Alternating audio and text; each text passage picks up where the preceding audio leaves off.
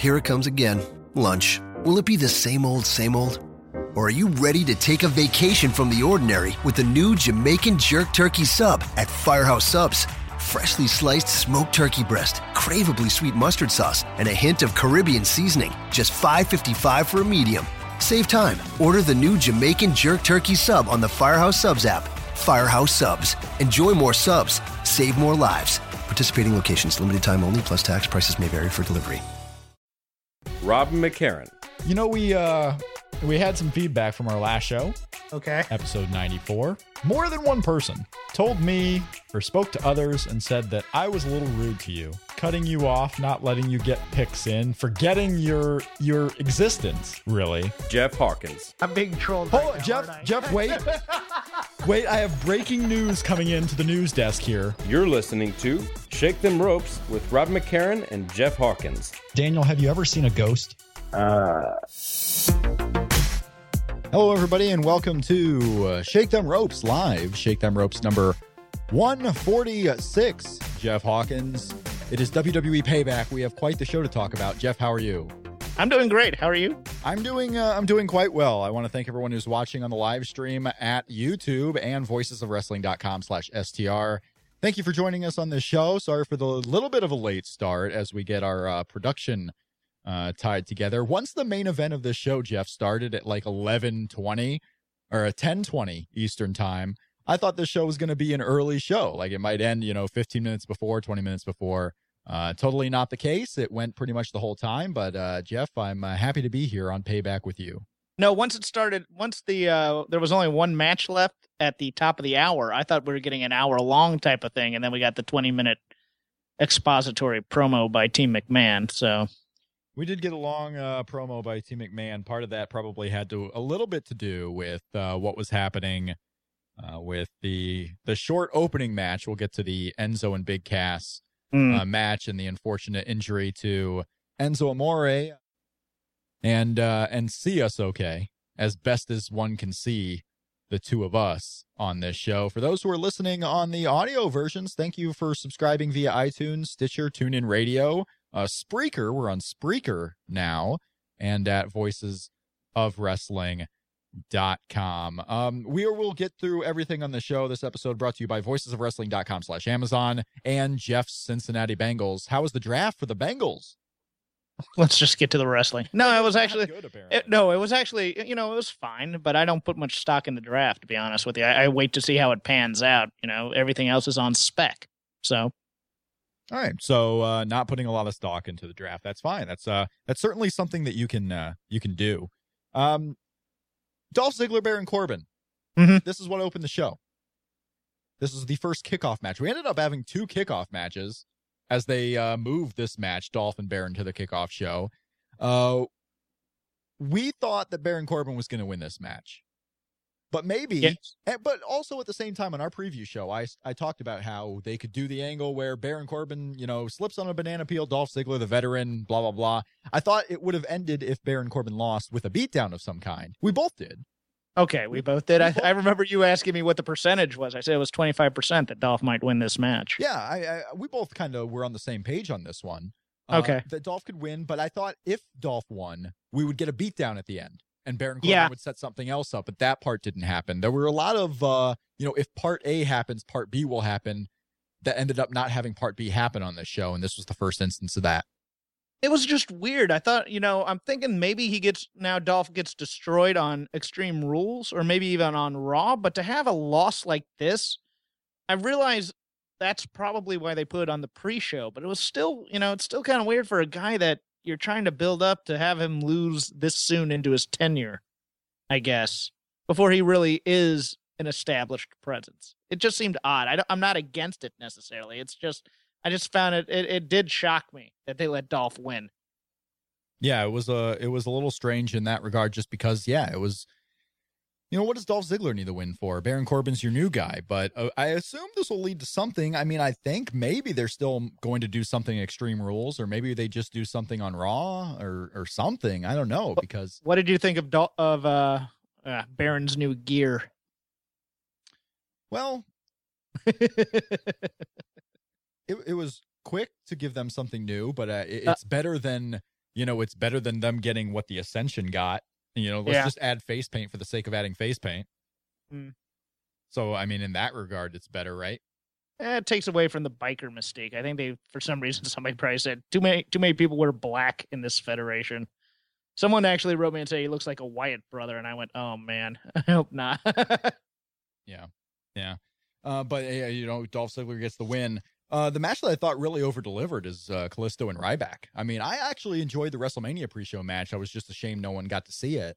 And then you have these two, redo the match. I thought a little bit better here at Extreme Rules. I thought this one, if you were watching the show and debating on whether to watch the pay-per-view, which I don't even know how many how many are out there doing that. But this match really made me pretty excited for the show. I thought it was much better than the WrestleMania match. To be honest with you, I thought it was pretty darn good, and it fooled me into thinking Ryback was going to win it too. So I mean, kudos to them. But no, especially the gorilla slam off the second rope. That was impressive. Although I thought, me being a little bit more old school, they should have sold that a bit more before going into the Salina del Sol. But I'm not going to complain. It's one of Ryback's better matches, and Ryback was in the mood to troll some Chicago people. He was in the mood to troll in a way. He did really good at that. I thought Ryback doing the CM Punk entrance really got him behind. I thought Ryback was masterful here, and then he did his part. Everyone did their part in this match. Yeah, I thought it's the most inspired I've seen Kalisto in a long time. So I'm just trying to get all the audio. Everything's messing me up here because I don't know what's going on. Is it? I don't know if it's messing up per se, but now we got, Rich is in the Voices of Wrestling chat room here. Rich Craich of Voices of Wrestling was live at this show, and he's asking, what did the belt say on the Ryback? Jeff, did you catch the Ryback belt? Because I did. I thought it was hilarious. I did not. What did it say? His weight belt said he is the pre-show stopper. Continuing to deliver on the pre-show. Continuing to give a little bit of a dig to the company while still going out there. That's a fine line, brother. More power to you. It worked. I mean, he was doing it, but yeah, he was the pre-show stopper, if you will, on this event. And if he can continue to do that, who knows? I mean, maybe we can get something out of the Ryback after all. I'm a big fan of the Ryback. I still am. I enjoy my Rybackiness. Okay. That's about what everyone always says. Everyone makes fun of me for enjoying the Ryback. But what are you going to do? I like the Ryback. You continue to make up words on this show, and it just... My Rybackiness? Well, Rybackiness, and then during this week's Shake Them Ropes, it was flunkies and lackeys. Flackies. It was flack. I invented a word, god damn it. I invented a real word. So what are you going to do? I invented a word. I'm proud of it. I'm proud of that. I'm proud of this fact. And we will see what happens in the future here as I try to get everything going on this show. I'm not watching you, so I don't know what you're doing. I don't know what I'm doing either. Yeah, because I don't have my video for you. Why would I do that? Watch this. It's low. See, something's not going quite right here because the wrong thing is on the wrong thing. And I'm not enjoying that fact, but I don't know what I'm supposed to do about it. So we're just going to have to keep going along. I'm freaking out, Jeff, is what's happening. Live freak out on the air because of these live shows. I like it. I like doing the live shows. Maybe I put too much work into it. Should I just do these Google Hangouts that all the cool kids are doing these days on these live shows? My brother called me this week. Oh, I enjoy your shows. They're so professional sounding. You do a great job. And now here I am melting down immediately after that call of support. You melt down on every live show, so I've come to expect this. You've come to expect the live show melting down? Yeah. Yes, what you just said. Yeah, it sounds really good in the one ear because apparently we're just mono only, so that's great. I don't know. I don't even know how to correct that. I honestly have no idea how I'm supposed to correct that. Jeff, talk for a second about this opening match. This Enzo, what do you think about this Enzo Amore? I know people were freaking out. The pay-per-view was supposed to open with Enzo Amore and the Big Cass, Big Cass, going up against the Vaudevillains in the opening tag match. Enzo and Cass came out here spitting hot fire for maybe one line too long. which I worry about in the future with them, honestly. I worry about them going too long in their openings. The shorter, the sweeter, the better. But Enzo and Cass come out, and about 3 minutes into their match, Enzo suffers an injury when he's sliding out of the ring. His head hits the middle rope, immediately causing his head to whiplash into the ring canvas.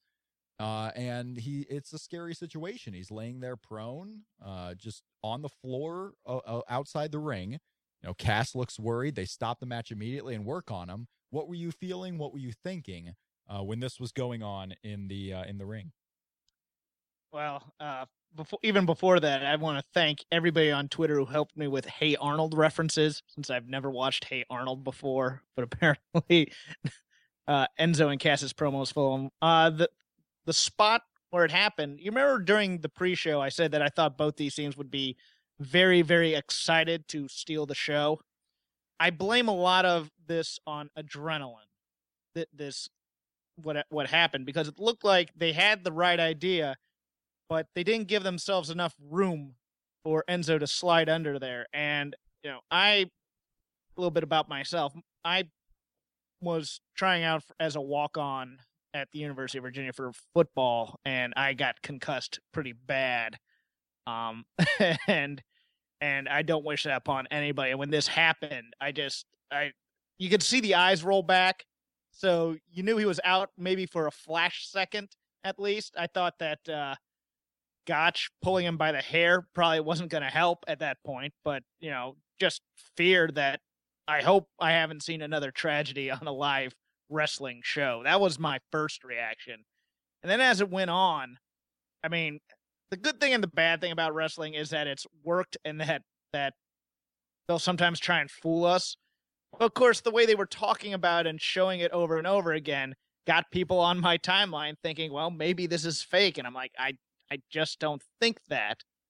And then they come out again with, well, Enzo's out of the hospital now. And I'm like, well, I thought it was at least an overnight observation, but he's not going to be traveling for Raw. You shouldn't be able to see Enzo Amore on Raw tomorrow. If you do, I'm a little worried they're pushing him back a little bit too quick. But overall, I'm just thankful he's okay and moving, and that they were fairly upfront and honest about us on his medical condition during the show, as opposed to not saying anything, or as opposed to just kind of playing it up in some way. They seem to do this straightforward. So kudos to the WWE on that. No, I'm glad obviously that he's doing well and doing better. I got a message from someone who was there in the building working, at the show, about an hour or so before they announced that he was diagnosed with a concussion and was doing these tests. I was told a pretty bad concussion. He was messed up, and it was unfortunate, but at the same time, considering what could have happened, a concussion, great. Discharge from the hospital, I'm not too worried about that, just for the aspect of, if it was a bad concussion, but he's alert and he's awake, I mean, once the tests are done, I guess you can just go home, Yeah, well, once the tests are done, you go home, and then you have somebody there staying with you. Yeah. Like a family, keeping an eye on you. Big Cass. I picked tonight, Big Cass just cradling, Enzo's head, wishing him the best, reading him some bedtime stories. It's so cute. Oh, go to sleep. Go to sleep, little Enzo. No, but in all seriousness, you do that in case there was something undiagnosed that happens later, which has happened a number of times to different people who did get concussed. There was later bleeding or something like that. So keep them in your prayers, even though they've discharged him from the hospital. Right. For those listening on the live stream, I do want to, because we're doing the video and because of all the audio issues, I'm not going to bother taking calls tonight. So thank you for those who were considering calling in to the show, but we are not going to do the calls tonight because I don't want anything else to go wrong, especially for our audio listeners. I mean, this is an audio podcast first and foremost. I want to make sure those listening on demand in the audio forms are doing so with pleasure, as much pleasure as can be possible, watching and listening to Shake Them Ropes. But I do want to thank those who are here in the show. Enzo hopefully going to be okay, probably going to be out for a week. Now, we had both thought, I thought that the Vaudevillains were going to win this match. Were you on that? Yeah, so we thought the Vaudevillains were going to win this match. So that doesn't, if we look back at the storyline now of the show, it shouldn't throw that off any. I mean, they can do the Vaudevillains getting the title match. You didn't win the shot. Maybe they have a quick little number one contender match tomorrow on Raw with someone else. But Enzo and Big Cass not going to be showing up on Raw tomorrow, obviously. Before we move off of this, let me ask you something. Yeah. How long do you think it is before WWE doctors clear Enzo to come back? If it's just like a minor concussion of some sort, do you think that they hold him out longer than? Yeah, after that, they're going to hold him out until they know he's okay. Like any concussion, they're not just going to be, a week from now you're good. Yeah, let me ask you, will they be on the Extreme Rules? I don't think so. Because their Extreme Rules spot was going to be probably against the Dudleys, and now with only 3 weeks to go, if he's not cleared for next Monday's Raw, he has one Raw to go before they can do any type of program. I think it's also possible it might have been a 4-way. It could have been a 4-way, but although when we get into this Intercontinental title situation, that's going to be a 4-way. They weren't going to do 2 4-ways, I don't think, on this show. So let's talk. We had no match there.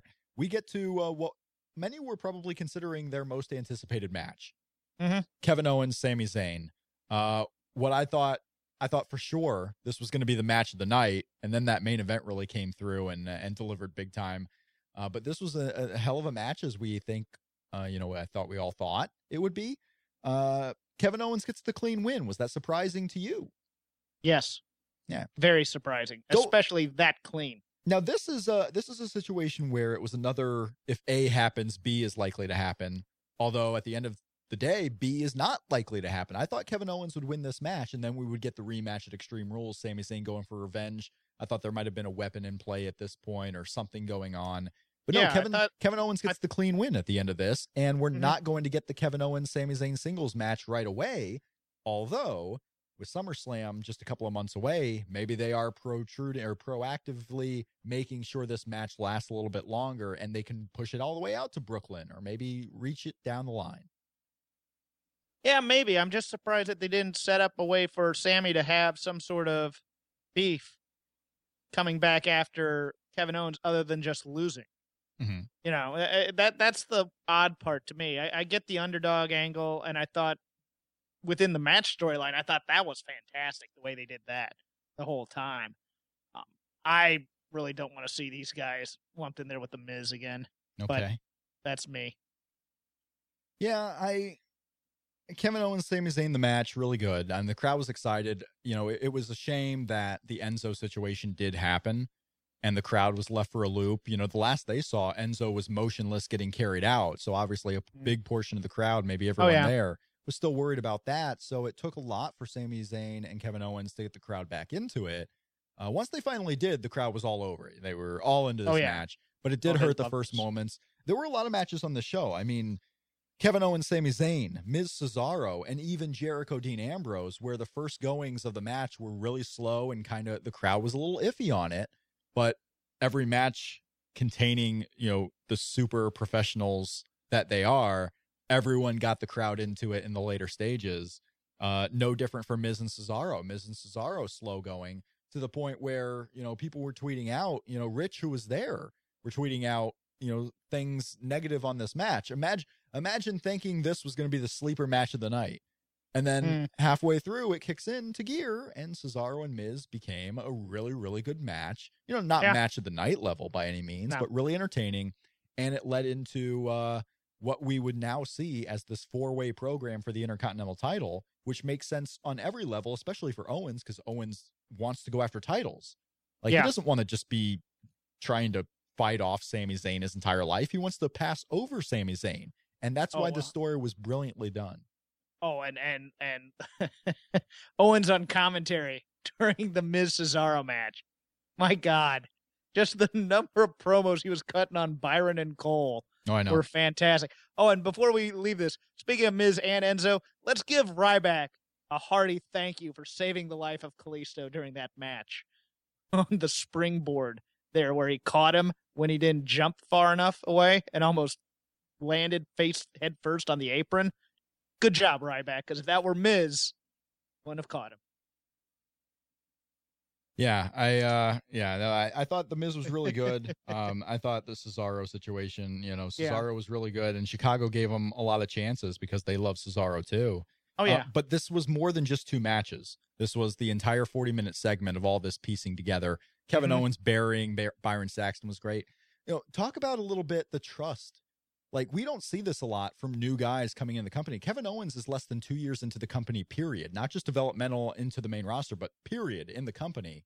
And they trust Kevin Owens to go out there and not only do commentary, but push over announcers on the microphone, have free reign, basically. And a lot of stuff he does, they really trust this guy a lot to do a lot. And I wish they would do this more with other characters, because you don't see Owens, or you don't see a lot of other guys get the freedom that Owens does. Like, John Cena gets that freedom, and Triple H gets that freedom. Seth Rollins didn't even get this freedom, I don't think. But Kevin Owens goes out there, and he is just free to let it rip.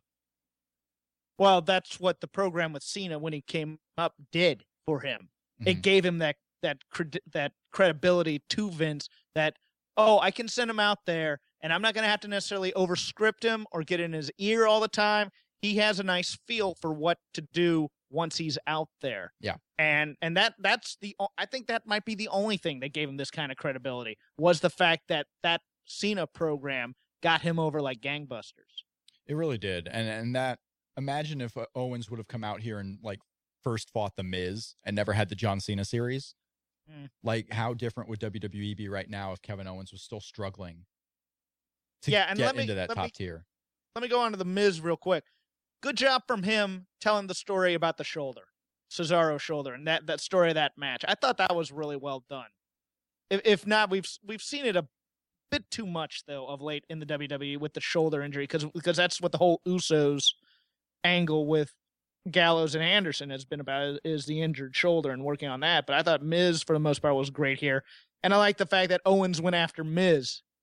I like the thought of bad guys not always having honor among thieves and occasionally turning on each other. So I thought the end of that and the whole way they set up the four-way was really, really good. And just that whole sequence really, really gave this show positive momentum going towards the second half, I thought. Right, because, I mean, everything intertwined so brilliantly at the end, because, you had Owens going in for the Intercontinental title. You had Cesaro still wanting his fair shake because he was distracted out of it. Miz obviously is in there because he's the champion. And Sami Zayn is a little like the odd man out because he didn't earn an Intercontinental title match.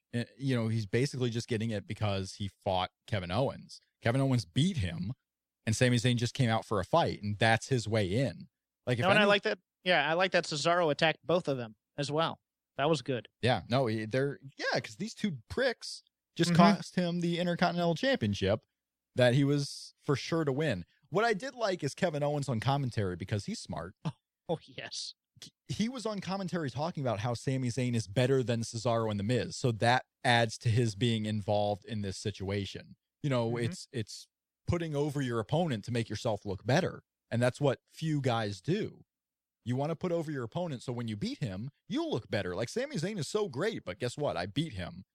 And he also put over Cesaro as being better than The Miz quite a bit. So there's a little bit of that fear factor going in about Cesaro, too. I mean, there was a lot of subtext to his commentary in addition to just telling Byron Saxton he sucked to go home and you just look good in a suit and stay silent. Mm-hmm. He's been in my tweets, I think. I wish I could look good in a suit and just be silent. Like, I want to be a model from those Men's Warehouse commercials. I just want to walk down the street in a suit, and everyone thinks, oh, that guy's cool, and not say a word. Life would be so much better, Jeff. But instead... that's Lucy holding the football for Charlie Brown. I'm not going after that, because you're just going to yank it away from me. Yank anything away from you. I am a generous man. I do the giving. I give you the space on the show to continuously tell me where I'm wrong about everything. And I'm going to give you the chance here. Oh, okay. To tell me how I'm wrong on Dean Ambrose and Chris Jericho. Chris Jericho may be his best match since coming back in this current run. I thought it was better than every single AJ Styles match, including WrestleMania. Yeah, but that's not a high bar. It wasn't. Chris Jericho is this weird guy. Rich and I were talking very briefly. Oh, no, I saw this, and I chimed in as well. Okay. Yeah, so, I mean, Chris Jericho, he seems like he wants to go in, and he seems like a guy who's still trying to prove that he's one of the greatest in-ring guys. As the in-ring in WWE just continues to get better and better and better, Chris Jericho's out there working Neville and Cesaro and Finn Balor and Kevin Owens and Sami Zayn and all these guys. And he wants to prove that he's still better than everybody. And his mind may think that. His body usually doesn't catch up. And he went out there and had 5 stinkers with AJ Styles. And here he is with Dean Ambrose.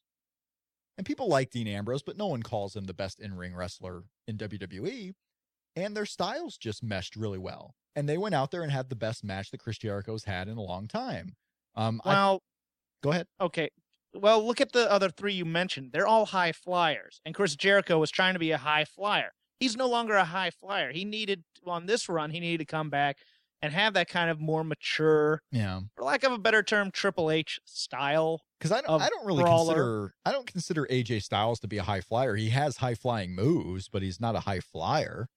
He does a lot more high flying moves though than your average superstar. So he gets over by doing athletic, aerobatic moves. Okay. So yeah, I consider him a high flyer in this case, at least in the WWE parlance. Yeah, sure. I do. And to me, Jericho has that Rob Van Dam problem where he's, not as crisp on those moves anymore and is looking like he's doing them in slow motion and has kind of become a Chris Jericho tribute act, so to speak. I think pulling them out occasionally is great, but he pulls them out in every match to the point where it goes, we're not as impressed by that anymore. I wasn't thinking that I was going to be super impressed with Chris Jericho here, but they did deliver. And again, first part of the match slow, and then it came back. So it's a guessing game who Chris Jericho is really going to mesh with now in WWE. I mean, Dean Ambrose, yes. AJ Styles, no. You can't just go by, this wrestler's great. I'm sure he's going to have a great match with Chris Jericho. After tonight, your theory on Chris Jericho being the third guy with Anderson and Gallows, it didn't come to pass tonight. Do you still think there's a chance of that happening or no? I think there's a chance, but I don't know. I really don't. They did. I got to give you credit for this, is everyone and their mother, and I included, was talking about how tonight we were going to find out what Doc Gallows and Carl Anderson are doing, whether there's a third guy with them, who they're aligned with. We were going to find out tonight.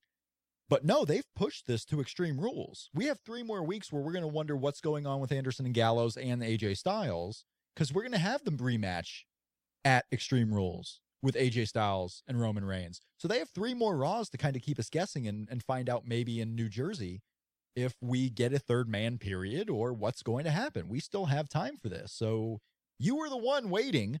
Usually I'm the one who likes to wait. You were the one waiting to find out what happens at Extreme Rules, and that's when we're going to find out, most likely, what happens with these 2 guys. Chris Jericho, where does he go from here if he's not going to be the third guy at Extreme Rules? On Twitter to see if he can get a match with Nakamura in Hawaii. It's true, isn't it? Do you think he gets that match? Does Chris Jericho versus Shinsuke Nakamura? Yes, I think he gets the match. I think he has enough stroke in the back to get it. I do. I think he'll get it. I think he'll get it for at least one of the cards. I don't know if it's going to be the special event, but he's gonna get a match with Shinsuke Nakamura at some point on that tour. We got a lot of comments coming in at Shake Them Ropes. Keep them rolling in because we're not doing the calls tonight. I apologize again. Head Cheese on the old Twitter machine asks, if Stephanie and Shane are running Raw, who, if anyone, is in charge of SmackDown? Because the next segment I want to talk about it before the women's match here. Okay. Because we got this tweet coming in and I want to get to it. We had the Vince, Shane, Stephanie segment, and it probably went a little bit longer because they had time to fill. Instead of giving time to a match, they just decided to give time to the Vince segment due to the injury to Enzo Amore. They go out there for 20 minutes, and at the end of the day, pretty anticlimactically, it was really weird seeing these guys go along in the ring. Stephanie McMahon, brilliant, by the way, controlling the crowd on the microphone. I love Stephanie in this segment. She was the best of the 3 by far. She really controlled the ring out there. We had them going on forever. And then at the end of 20 minutes, Vince McMahon just says, you know what? You want the power? Both of you have it. And then music hits. And you're like, oh, okay. So this is the decision, 2016. Stephanie and Shane are running Raw. What do you think? I thought it was expected, to be honest with you. I'm not terribly surprised by this. Nobody's running SmackDown. It's just a show. It's just a show. It's a Raw recap with a few new matches. That's all it is. I found some things about this whole 20 minutes disturbing in some ways. Like, Stephanie feeling the need to wear heels that tall so that she could be taller than Shane was a little. I thought it was done on purpose. Let's put it that way. Maybe. Vince saying he wants to watch his kids disembowel each other. That was a little gross. It took a gross turn there towards the end, didn't it? Somebody's been watching. I mean, it's obvious that when they mentioned it on the video package for WrestleMania Game of Thrones, somebody in power has watched it and has decided that we're going to be the Lannisters. Yeah. And to do that, and, with Triple H's Jamie probably in some way. I don't know. It's going to be one of those power struggles. Each McMahon's going to have their people somewhere in there, I think, and we're going to have opposing sides, and somehow it's going to have to be, it's going to be all drawn out.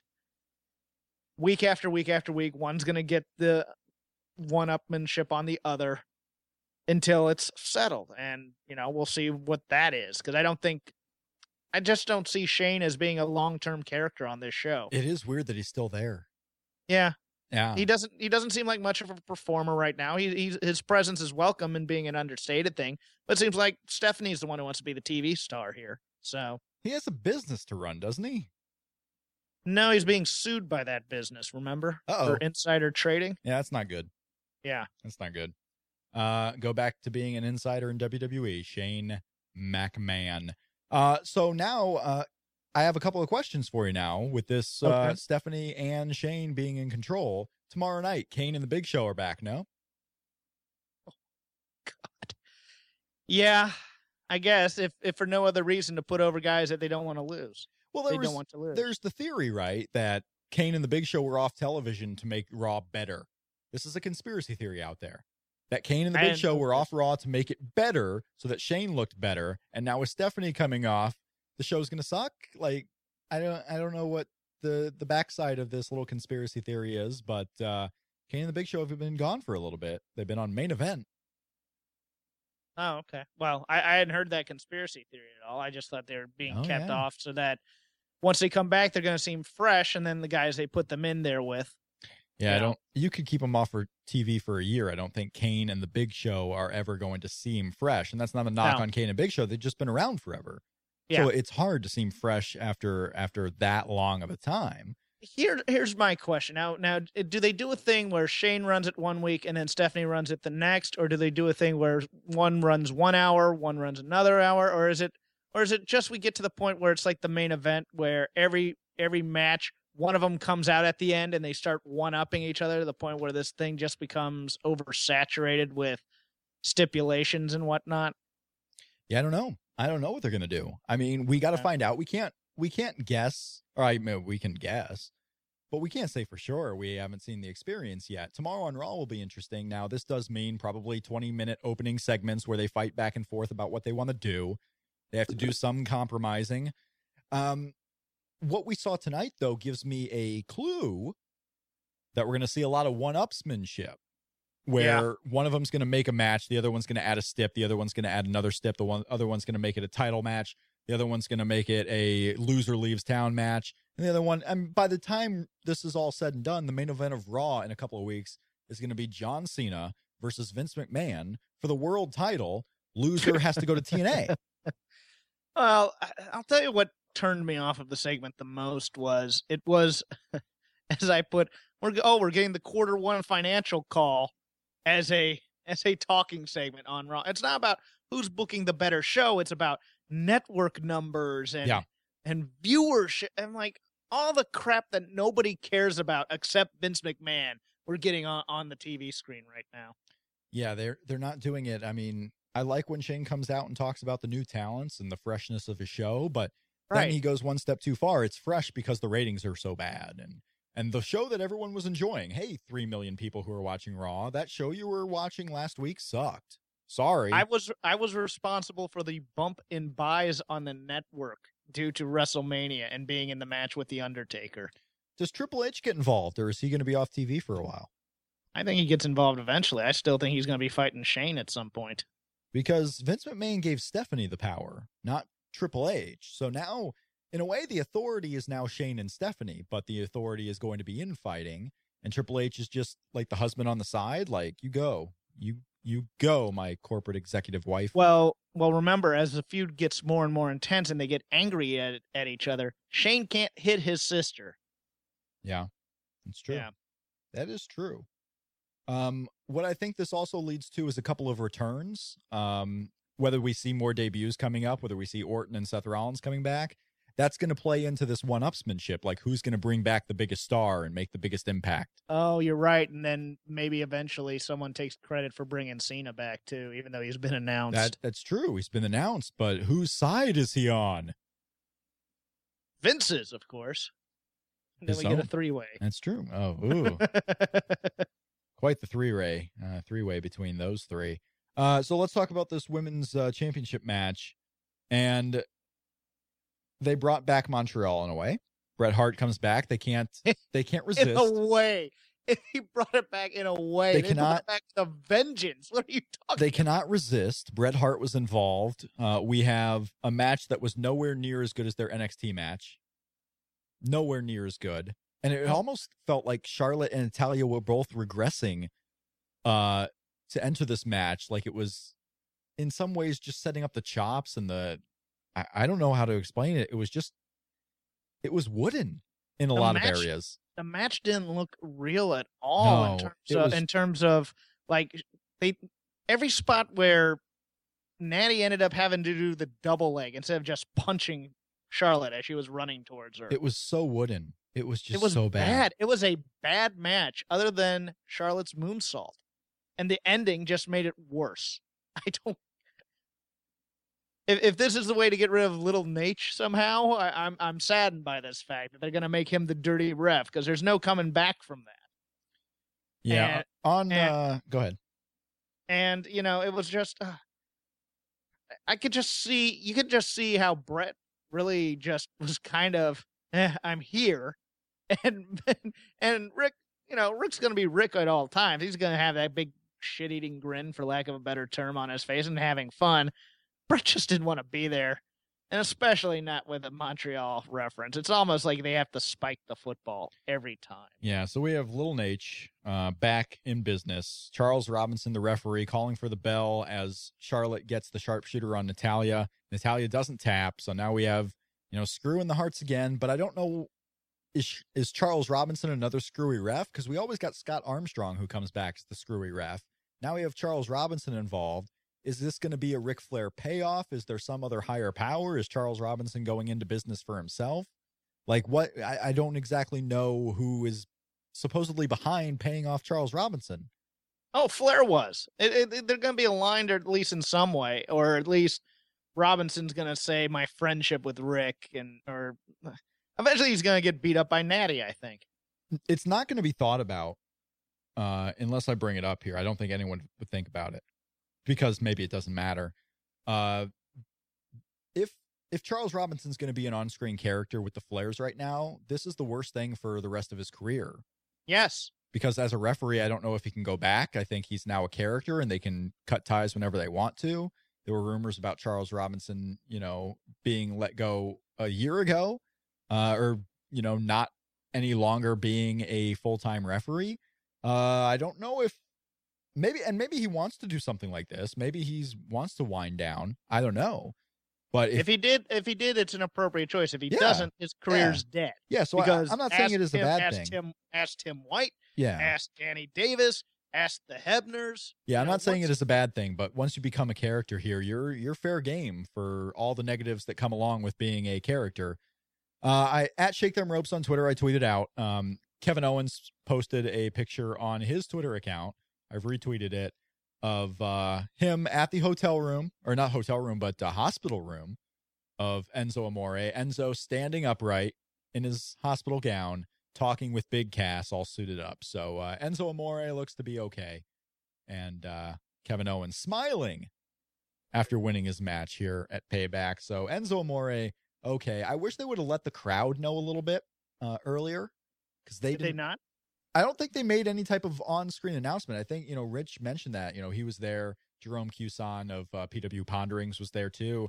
I don't believe they made any mention to the live crowd until possibly that very last time where they talked about right before the main event the Enzo Just situation. concussion, and he's been released. Yeah, Okay. so people were probably finding out on Twitter. I'm sure everyone in that building was on their phones trying to figure out what was going on with Enzo, because they could have been fearing the worst, right? And they wanted to know what was happening. I don't know. I worried about whether I should have brought this up or not, but I think it's a fair question. I don't think it's bad. Like, I'm thinking here, this happens, and everyone's checking Twitter to find out what's going on, and everyone's tweeting out pictures, and they have to show replays because it's on the network. Everyone's going to see it anyway. If this were over the edge and the Owen Hart situation happens, can you imagine what that would have been like had it been happening in 2016 with Twitter? Everyone posting pictures as they're showing video vignettes, pictures and video of this, so everyone can see it.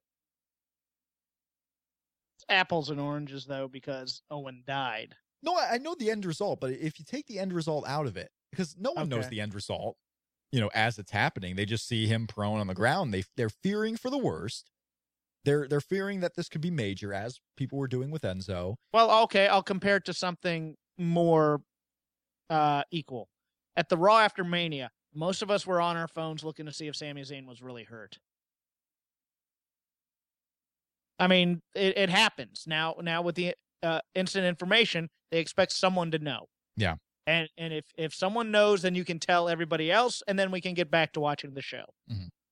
But again, that's also the risk, not risk reward, but that's kind of the good and bad of being in what is generally a worked carny type of profession, where sometimes these things get faked. And you want to know, you also don't want to be looking like a dummy for thinking something was real when it wasn't. It's true. That's true. And there were people, because I saw them all retweeted on Twitter here. There were people that thought this was fake. And yeah. I can imagine if I wasn't watching the show live and you tweeting me and you texting me, Enzo Amore hurt? And I reply, they fake injuries now, Jeff. Yeah. They fake injuries now. That was the whole explanation for people thinking it was fake was, they put on screen and they mentioned it and they're replaying it and replaying and replaying replays. It was surreal. They kept showing, because this isn't fake. This is a real man who's injured. And then they mentioned concussion, which which is a don't say that on the air type of word. And that's an interesting thing too. They mentioned the concussion on the air, but in their mind, what they're thinking is, we got to say something. He was hurt, and a concussion is a lot better than paralyzed. A concussion is a lot better than, bad news that could have been coming. So in their mind, concussion, good news. Because, everyone recovers from concussions, Jeff. So that was their good news. We had, maybe not as whole as they were, but they recover from it. We had people in the chat room thinking that Charles Robinson and this won't even be played up with Charles Robinson tomorrow. That they'll just say someone paid him off and Charles Robinson won't be an on-screen character. You kind of have to make him, because otherwise you have to. Otherwise, you have a referee. Back, yeah. Otherwise, you have a referee who's now corrupt, reffing all the other matches. Yeah, I mean that's Tim Donaghy out there reffing matches. Well, you have Teddy Long out there when he turned on the Varsity Club, and it's like, well, wait, didn't he just turn? And then he becomes a manager eventually, but still, they have to bring it up. They may think so. They may actually fire him on screen. To be honest with you, because of this. Like Shane, they could do the firing on screen. Yeah, it seems like a low priority as far as what Shane or Stephanie would have to be involved with. But but you know what? They could use this as part of the Shane Stephanie thing. Where like one wants to keep him and one doesn't. It's so weird to keep this championship. Yeah, because is Ric Flair gonna bribe a ref every time Charlotte defends the championship? Every time? I don't know. Sorry, I was just checking another tweet, see what happened. Oh. I don't know. It can be like everything. Every angle is probably going to be interwoven through this McMahon storyline. Mm-hmm. All of them. Yeah. Which is I think bad for us, but they're going to be seeing it as a good thing because now ratings will go up because McMahon's equal ratings and USA will be happy. USA is going to be happy. Indeed. You know who else is happy? Roman Reigns. He is still the WWE Linear Heavyweight Champion, as well as the less important WWE World Heavyweight Champion. AJ Styles beat Roman Reigns twice on this night first via countout, then via disqualification, but the matches were restarted each time. And then Roman Reigns gets the pin. We had our interference with Gallows and Anderson. They interfered on behalf of AJ, but they were clever in the fact that AJ at times wasn't seeing the interference because AJ would be taken out. And then Gallows and Anderson do their part. So we'll see on Raw that AJ will be learning of the interference from Gallows and Anderson when he told him basically to stay out of it. They fought Roman Reigns. They're definitely not going to be aligned with Roman Reigns. I mean, that would be even more silly, even sillier at this point if that happened. I thought the match was really good. The two false finishes, the stoppages, probably hurt the live crowd a little bit. It did sound like it hurt the live crowd a little bit. But then these two went into high gear and really kicked it off, and they were doing near fall after near fall. And overall, as a presentation, I thought this not only came off like a big main event atmosphere, bigger, I would say, than even Triple H and Roman Reigns at WrestleMania. Like, this came off as a huge, big-time match that everyone needed to pay attention to. And then it delivered after the fact. We got Roman Reigns winning, keeping the title, but immediate satisfaction for AJ Styles fans. He's going to get another chance. We have the main event for Extreme Rules already made with AJ Styles and Roman Reigns. So overall presentation, the main event of Payback, yes or no? Yeah, I was fine with it.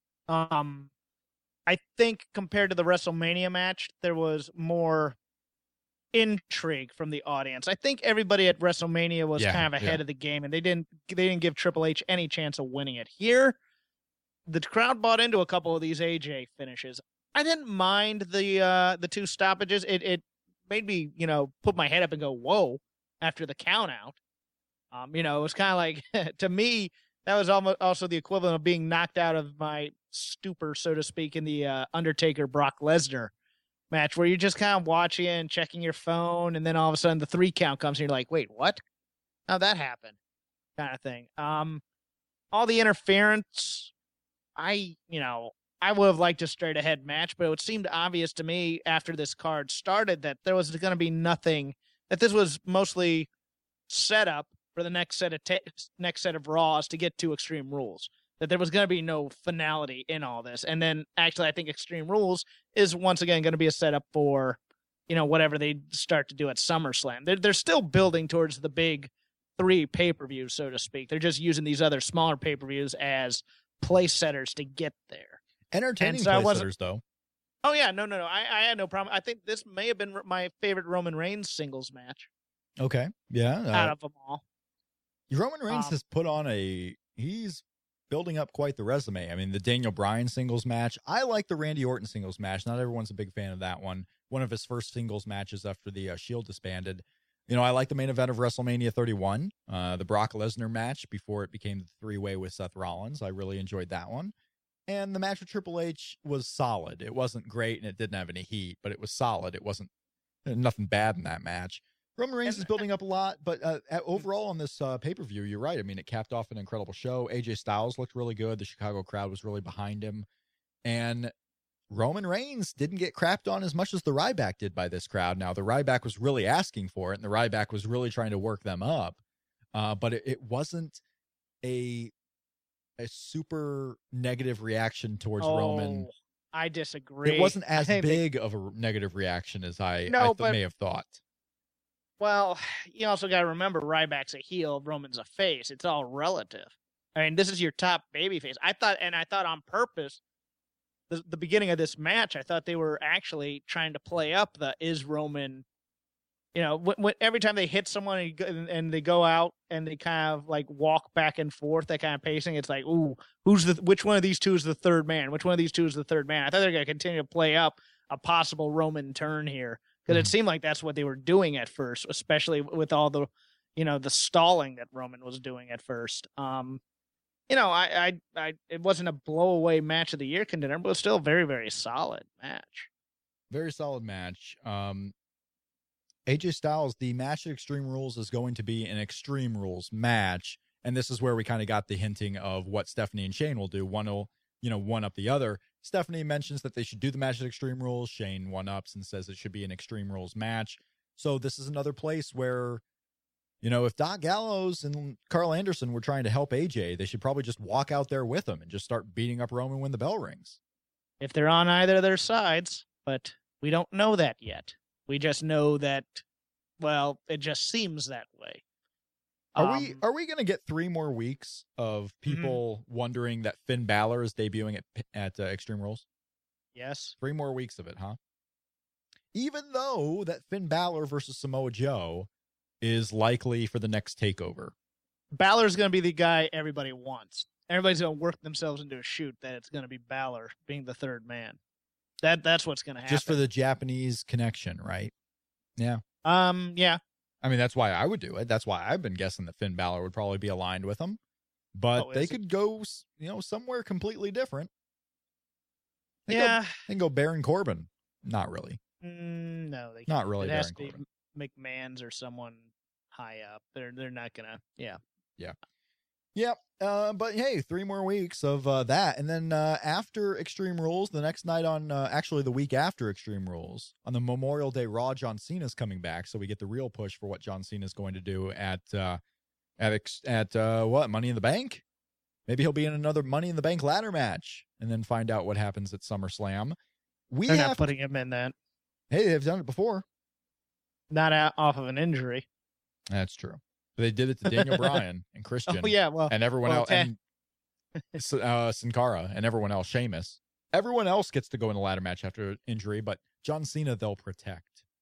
Need to prove yourself that you're still reliable. Yeah, I assume Enzo's going into this match also. Then. So after the fact, what was your favorite match in the show? Wow.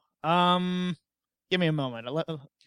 This is where on yours. I will let you take a moment. My favorite match on the show was Roman Reigns, AJ Styles. My favorite part of the show were the 2-match segment with the Intercontinental title match and the Sami Zayn Kevin Owens. That whole deal that put together what will be a 4-way at Extreme Rules. That was my favorite part of the show. That 2-match segment. My favorite match individually in a vacuum was the main event, Roman Reigns and AJ Styles. You know what? I put the Owens-Zayn matchup just a little bit higher than the AJ-Roman match. Okay. We had David Bixensman on Twitter, at David Bix, asked the question, was AJ Styles Roman Reigns the main show match of the year so far? Because we haven't had a lot of really good one-on-one, big-time matches on WWE TV. Shinsuke Nakamura, Sami Zayn was excellent, but that was, of course, on NXT. I struggle to think of any match that's been better this year that I really think of at the top of my head that's been better on the main roster than what that AJ Styles Roman Reigns match was. Now, of course, you might think Sami Zayn Kevin Owens, as you think that was a better match for you, more enjoyable. But nothing on WrestleMania beat this, and I don't think anything on the Royal Rumble beat this either. You don't think the women's triple threat didn't beat this? I don't think so. I think that was really good too, and that's a contender. But I enjoyed the AJ Styles Roman Reigns match more. Trying to remember if there was anything on the Rumble card that you can have really good matches with interference too. I mean, AJ Styles had a couple of really good matches in New Japan.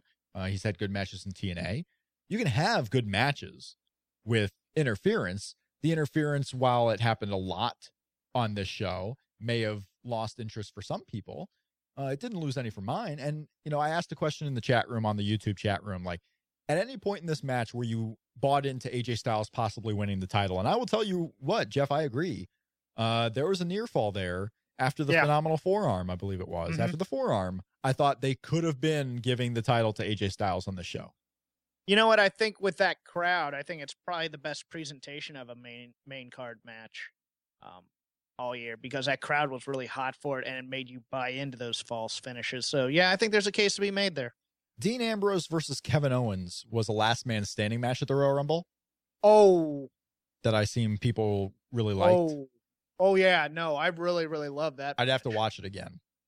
No, that actually, you know what? That is my favorite match of the year, that one, because that one was so balls to the walls, great on every level. Austin in the chat room is asking point blank, who won, AJ or Roman? Roman Reigns won the match. He is the still remaining WWE World and Linear Heavyweight Champion.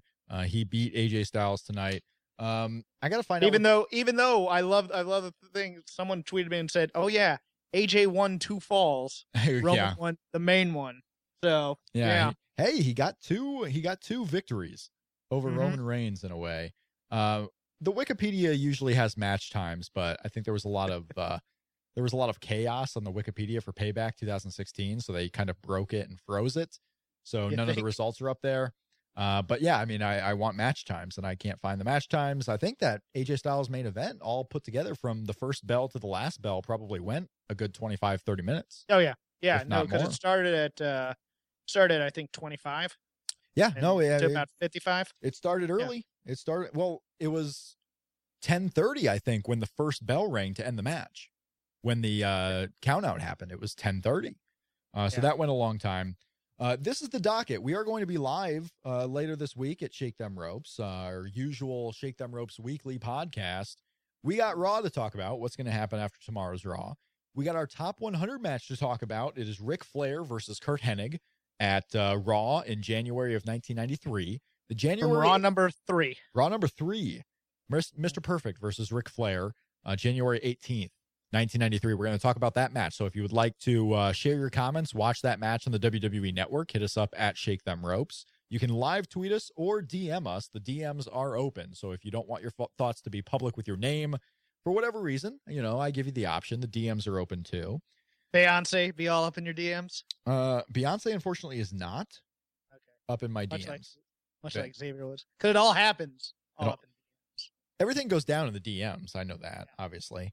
We are going to get to our Twitter question of the week. If you have a question that you want answered, whether it's WWE related from this pay-per-view or from Raw or anything in the lives of Jeff or myself, you can get the Twitter question of the week. Tweet at Shake Them Ropes, or again, DM the account at Shake Them Ropes. We're going to talk about Eric Young coming into NXT. WWE.com broke the story from the tapings on Thursday. Eric Young of Team Canada fame. Don't fire Eric. Don't fire Eric. Yeah, well, he quit. And he showed up to NXT on Thursday. So we're going to talk about Eric Young in NXT and some of the other NXT stuff. We are also going to talk about the Road to Extreme Rules, because we'll have one of the 3 Raws done for Extreme Rules. So likely we'll have pretty much, I would think, the whole card, the whole important part of the card. We're going to have that tomorrow on Raw.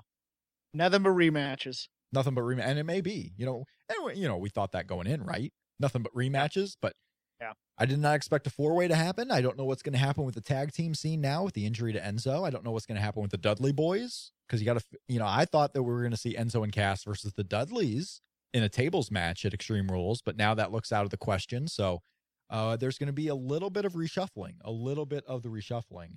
on that show. Should we bring back the NXT Power Rankings this week? I think this show was a bad one to do it for. I was disappointed in NXT because I thought we were going to get Joe Balor in its entirety, and we just got a clip. I'm kind of mad about it. All right, so I'll just give it now. Number 1, Alex Riley. Alex Riley, my number 1 in the NXT Power Rankings. But that is all coming later this week. I want to thank everyone again for watching our live show in the YouTube chat room and at voicesofwrestling.com. The video will be on demand as soon as this episode ends. The audio will be up later tonight on Sunday, early Monday morning. For those listening via the audio feed, if you are not a subscriber yet to the podcast, go to voicesofwrestling.com/STR, go into this show's page. You have all the links to subscribe on iTunes, Stitcher, TuneIn Radio, RSS, Downcast, Spreaker. Every single option is available. And if you are a YouTube subscriber, go ahead and leave us a comment, like the video. If you're an iTunes subscriber, please leave a rating and review. Hopefully that you were entertained by the show, despite any type of audio issues that we may have had on this episode. We'll try and fix those for the future.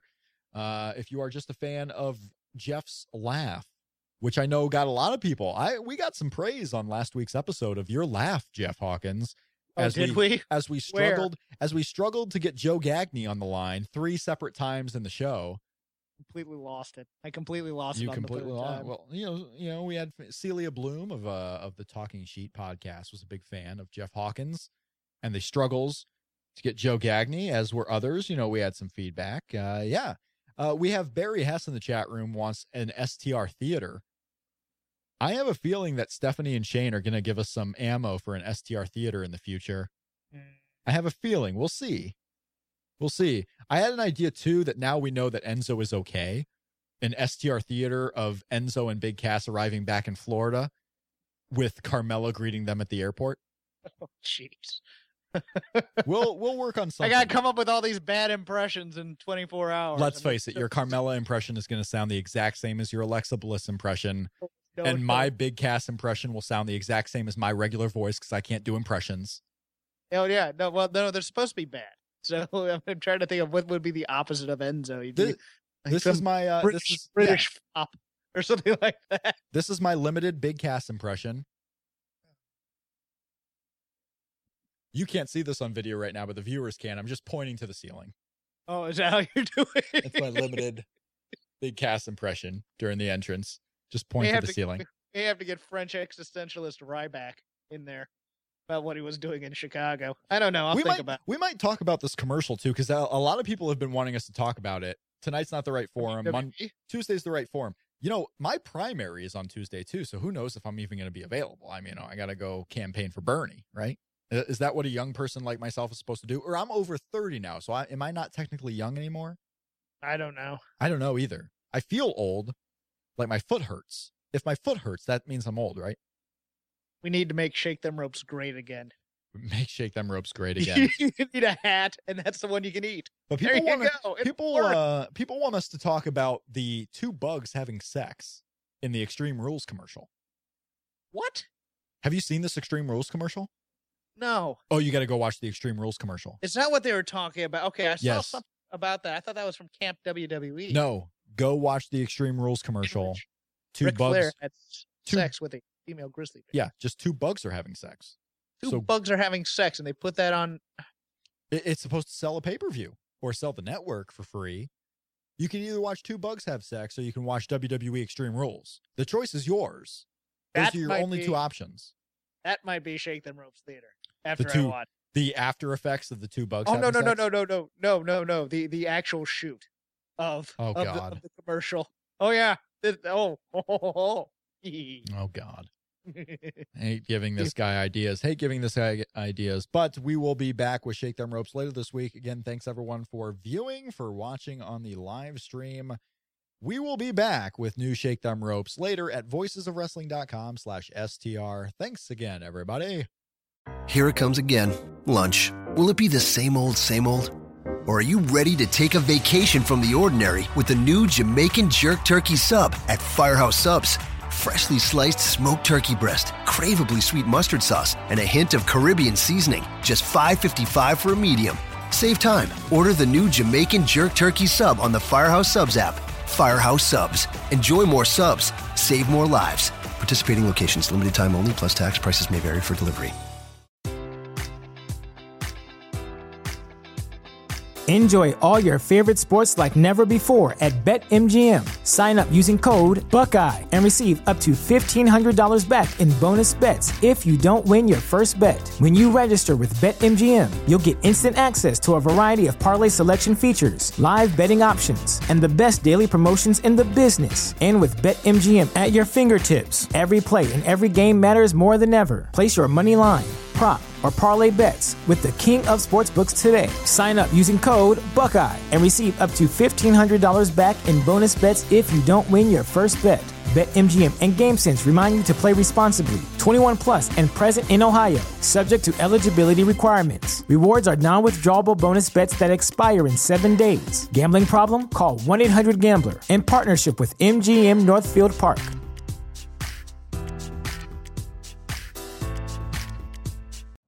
You know how to book flights and hotels. All you're missing is a tool to plan the travel experiences you'll have once you arrive. That's why you need Viator. Book guided tours, activities, excursions, and more in one place to make your trip truly unforgettable. Viator has over 300,000 travel experiences to choose from. Everything from simple tours to extreme adventures and all the niche, interesting stuff in between. So you can plan something that everyone you're traveling with will enjoy. Real traveler reviews give the inside scoop from people who've already been on the experiences you're considering. So you can plan with confidence. Free cancellation helps you plan for the unexpected. And 24/7 customer support means you can travel worry-free. Download the Viator app now and use code Viator10 for 10% off your first booking in the app. Find travel experiences for you. Do more with Viator.